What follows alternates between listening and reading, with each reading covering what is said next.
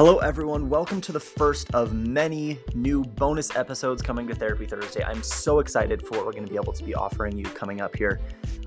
We have some amazing interviews that we're going to be doing with just some public figures who have experienced different mental health struggles and victories, and they're going to be sharing their stories with us. I'm so excited to be able to share these with you guys. Those will be starting next week. For today, I wanted to start the bonus episodes off with an address that I gave as the keynote speaker at what was called the Affirmation International Conference. For those of you who don't know, Affirmation is a LGBTQ affirming group that is also aligned with the Church of Jesus Christ of Latter-day Saints. So it's mostly focused at helping those who either are currently or have been members of this church, who are also LGBTQ plus, or who have family members who are in the LGBTQ community, to be able to find support, to be able to find connection and understanding with each other in a, sometimes very difficult cross space. So I was able to give this keynote at their conference just about a month ago. And it was such a great experience to be able to give this. And so I wanted to just upload the audio for you guys here to be able to hear it. If you are not a member of the LDS Church or not a member of the LGBTQ community, that's really the target market for this address.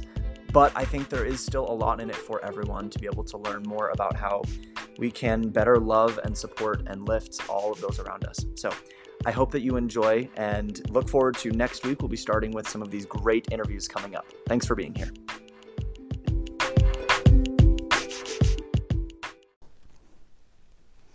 Hello, my name is TJ Thomas, and I am so grateful to be able to share my thoughts with you all today.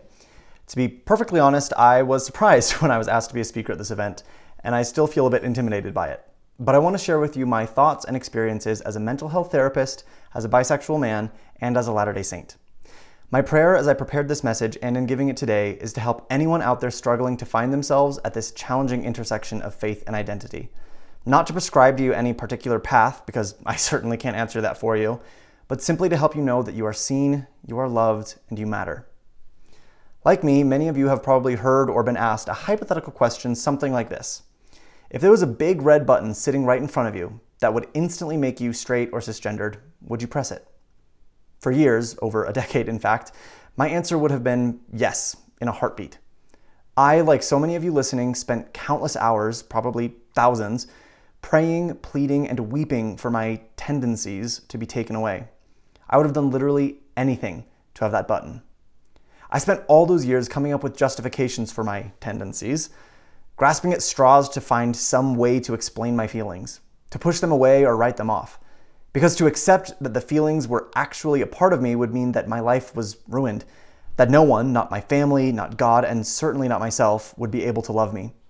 So I buried it as deep as I could. It didn't matter after all, right? Because I still liked girls.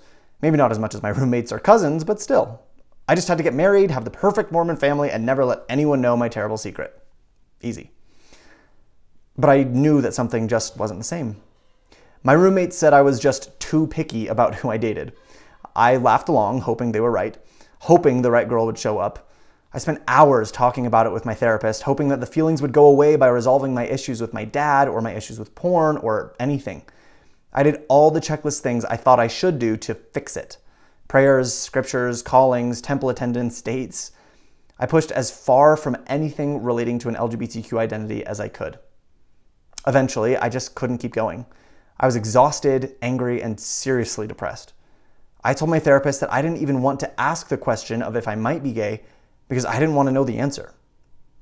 She told me, being afraid to ask the question won't change the answer.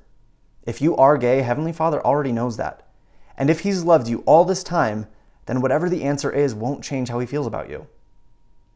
That idea changed everything for me.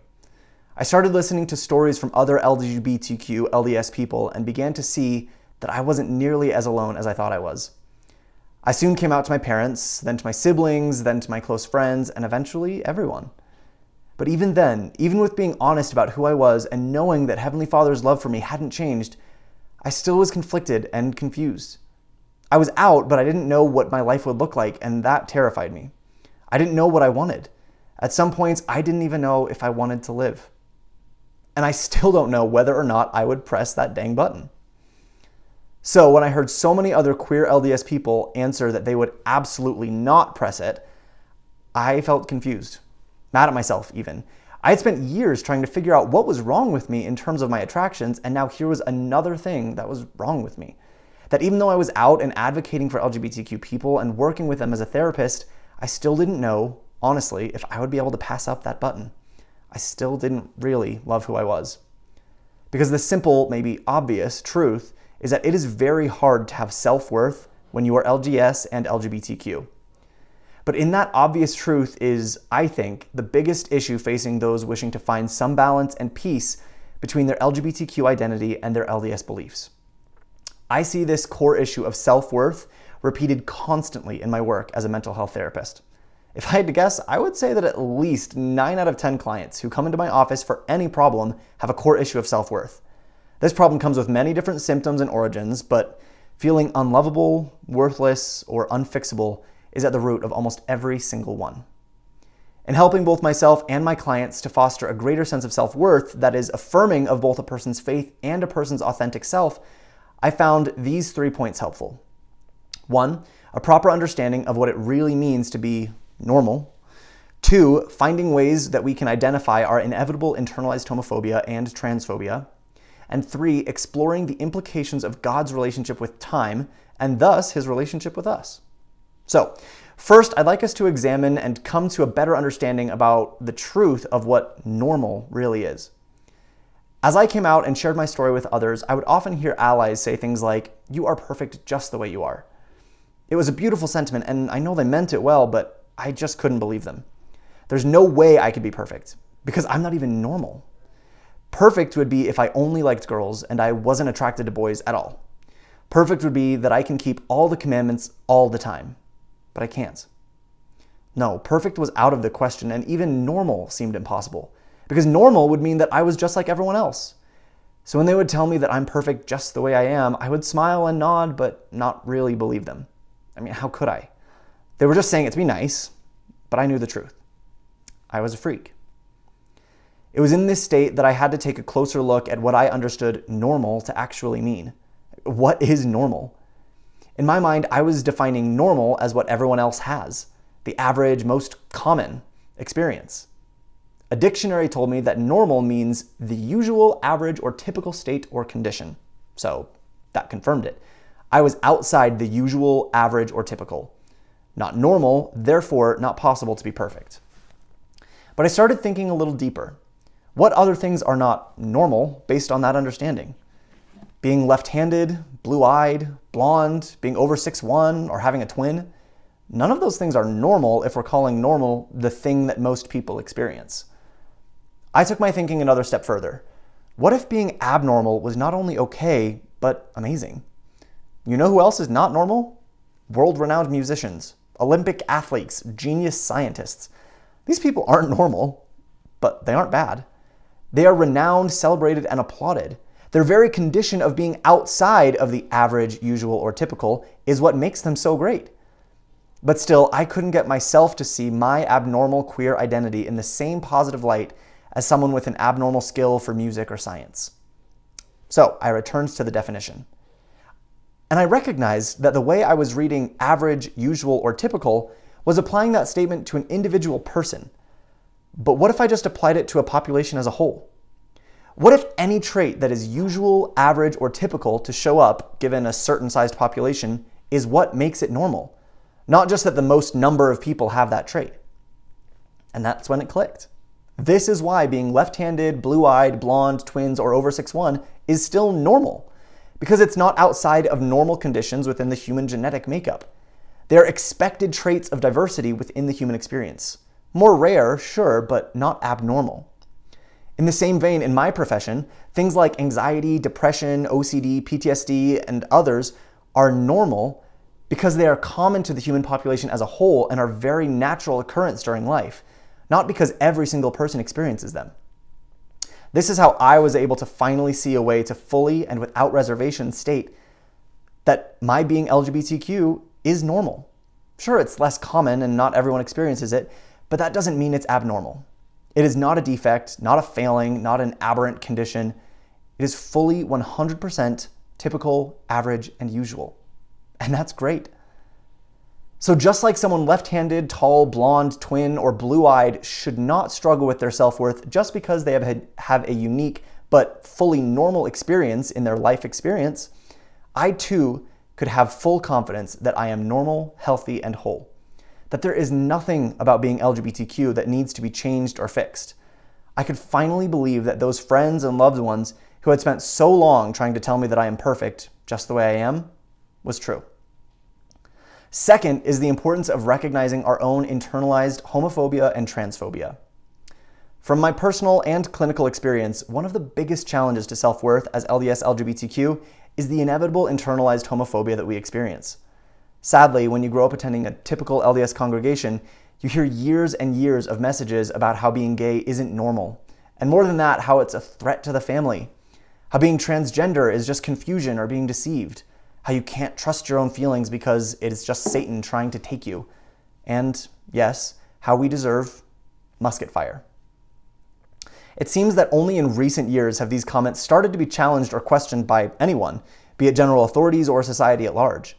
I know many of us here were deeply hurt by the remarks made by Elder Holland a few weeks ago. If you want to read my full thoughts on the matter, I shared a very lengthy letter about it on my social media that I invite you to read.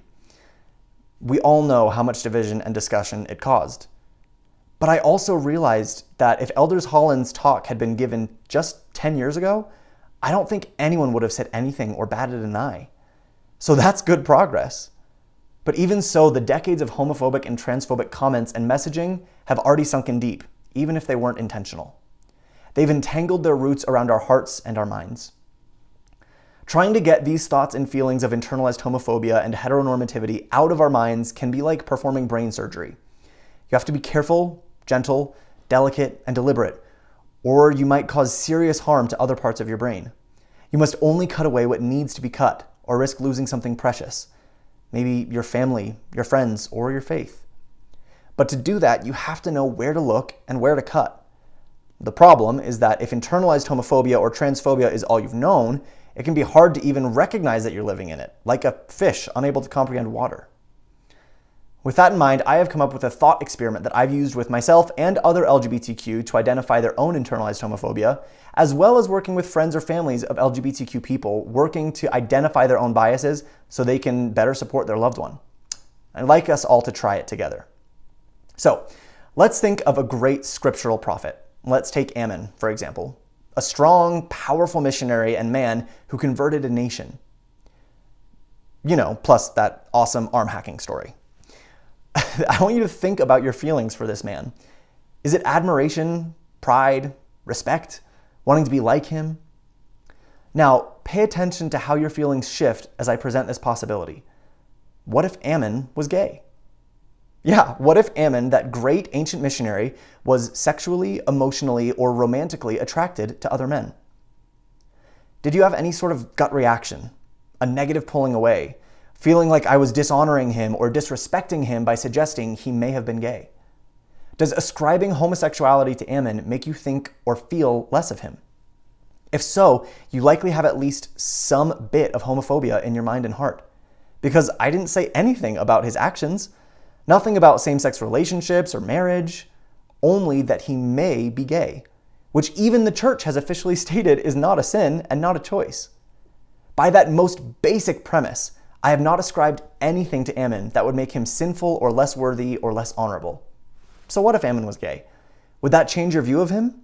Would that make him less of a great missionary? Would that make him less of a man? Now, some might argue that this is an unfair example because we have no evidence of Ammon's sexual orientation. But we ascribe attributes to ancient prophets all the time with little to no proof of it. One guy decided to paint Abinadi as old, and now that's all we see him as. But there's absolutely zero scriptural evidence that Abinadi was old. He could have been a 19-year-old, which, in fact, to me, would make his story of choosing to be burned at the stake even more powerful. But we don't feel that saying Abinadi was old, despite having no evidence for it, belittles him or takes away anything from his character or his work, because we don't attribute being old to being bad, flawed, or sinful. Ammon, on the other hand, said no to his pick of the king's daughters to wife. Could this have been because he wasn't attracted to women and didn't want a wife? Possibly. Possibly not. But the point is that if we have a problem imagining Ammon might have been gay, that means that we have a problem with gay people. You could do a similar exercise with Joseph in the Old Testament. Maybe Joseph was trans. After all, he literally ran away from a woman who wanted to sleep with him, and his favorite coat was rainbow. Does imagining that this great prophet who saved nations through his spiritual gifts might have been trans make you uncomfortable? If it does, then that is where you can start cutting out the internalized homophobia and transphobia. You can recognize that being LGBTQ is not a character flaw or something to be ashamed of. We can learn to see being gay, bi, trans, or any other part of the LGBTQ spectrum as just another attribute of a person that has no bearing on their worth, worthiness, or righteousness. God certainly wouldn't have thought any different of these ancient scriptural prophets had they been LGBTQ. So we shouldn't either. Finally, it's important to question and study how God feels about us as individuals. One of my favorite ways of doing that has been through studying God's relationship with time and going on a bit of a brain-exploding philosophical journey of what the implications of such an existence would be. Firstly, we know from Scripture that God exists outside of time. Alma 40 verse 8 reads, "All is as one day with God, and time only is measured unto men." Joseph Smith said it this way: "The great Jehovah contemplated the whole of the events connected with the earth before it rolled into existence. The past, the present, and the future were and are, with him, one eternal now." One of my favorite authors understood it. C.S. Lewis had this to say: "God is not in time. His life does not consist of moments following one another. If 1,000,000 people are praying to him at 10:30 tonight, he need not listen to them all in that one little snippet which we call 10:30. 10:30 and every other moment from the beginning of the world is always the present for him." Now, there are many applications of this understanding, from how God could answer and know each individual prayer, to how we should never think we are a waste of God's time because he has infinite of it to spare. But to me, the most important lesson in this study of time is the recognition that God loves me completely, fully, and unconditionally, and that the experiences of my mortal life as time unfurls before me cannot change that. It's not possible. Think about it. If God exists outside of time, then the past, present, and future are all eternally present before him. That means that God knows today, at this very moment, the things that you will do tomorrow and next week and in 10 years. He knows the highest heights you will achieve with your greatest successes, and he knows the lowest and most miserable points of your darkest days. He knows the course of your life, not because it's predetermined for you, but because in some way our mind can't comprehend. He is seeing it all happening right now. I used to be so afraid that God was disappointed in me, especially after I committed a sin that was in any way related to my same-gender attraction. But in studying God's relationship with time, I learned something amazing. God can't be disappointed. It's literally not possible, because disappointment is defined as sadness or displeasure caused by the non-fulfillment of one's hopes or expectations. God can't be disappointed because he can't be surprised. His expectations can't be unmet because he sees your entire life from start to finish. I don't think we have the words to adequately describe what God feels when he sees us distance ourselves from him. Yearning, sadness, longing, aching, none of them really seem to capture the scope of an infinitely loving and all-knowing God watching his precious children make mistakes that he knows will cause them pain. But I don't believe it's disappointment, because disappointment is only possible to someone bound by our current perception of time. I believe that the idea that God is disappointed in us is a lie created by Satan to put a wedge between us and our heavenly parents, to drive us away from the very thing that Satan knows will give us the ultimate power over him, understanding who we truly are and how impossibly and immensely we are adored by God. If you have ever, at any point in your life, felt the Spirit confirming to you the reality of God's love, then you can know with surety that God still loves you today. In that moment when you felt his love, he was simultaneously seeing the worst things you would ever do, and he loved you anyway. In that moment, he was infinitely aware of every aspect of your being, every tendency, temptation, desire, thought, orientation, and gender. He was never in the dark about who you are or who you would be. If he loved you in that moment, you can be sure he loves you in this one, because to him, they're the same moment.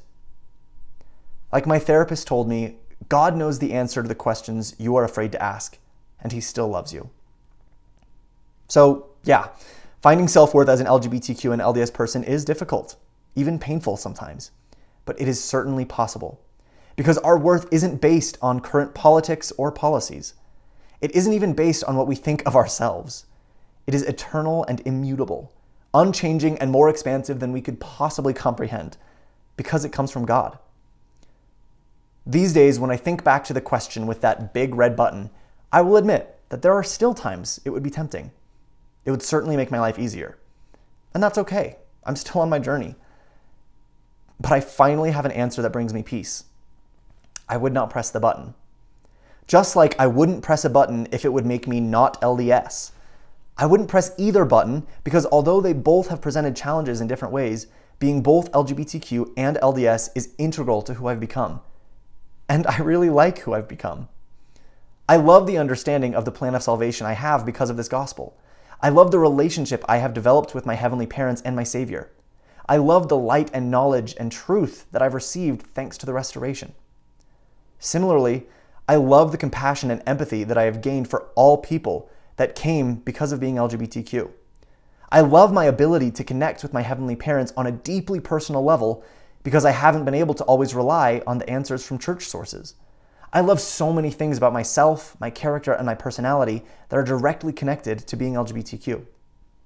I know it sounds cheesy, but I feel like my intersection of these two seemingly conflicting worlds is actually like a superpower. It lets me see the world in a way others can't. It lets me do things that others can't. It lets me do good in a way that is unique to me. I know very well that this doesn't make sense to everyone. Some people, even maybe some of you listening today, or some young people just starting to figure themselves out, can't begin to comprehend how being LGBTQ and LDS could possibly be a good thing. And that's okay. It still confuses me sometimes. Finding our place within the LDS church can be challenging. We don't have all the answers yet. But rather than fret about the answers we don't have, or the people who maybe just don't get it yet, I choose to focus on one thing I know for sure. My worth is infinite and eternal, and so is yours. And because of that, no matter what happens in a BYU speech or a church policy, I can feel the peace of God, which passeth all understanding. So I don't have to get it, because he gets me.